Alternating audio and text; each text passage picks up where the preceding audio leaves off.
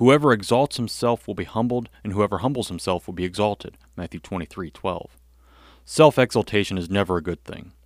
Professional wrestling storylines are filled with stories of people believing that they are the best in the world, only to be humbled by an unexpected loss. Professional wrestling is definitely one of those sports where self-exaltation is appreciated and encouraged.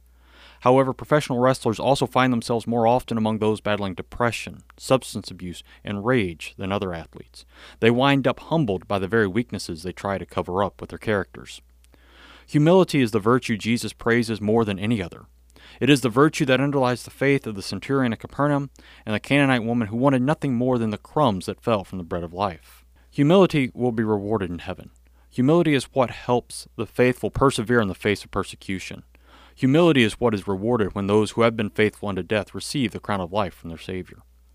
Jesus isn't looking for arrogant, hot-headed professional wrestlers for his kingdom. There are certainly many Christians in the professional wrestling industry, but Jesus wants warriors in his army that are humbled by their sins and their need for a Savior. Being humbled by salvation, they are able to battle more effectively because they see their lives being exalted by Christ through their humility. Amen.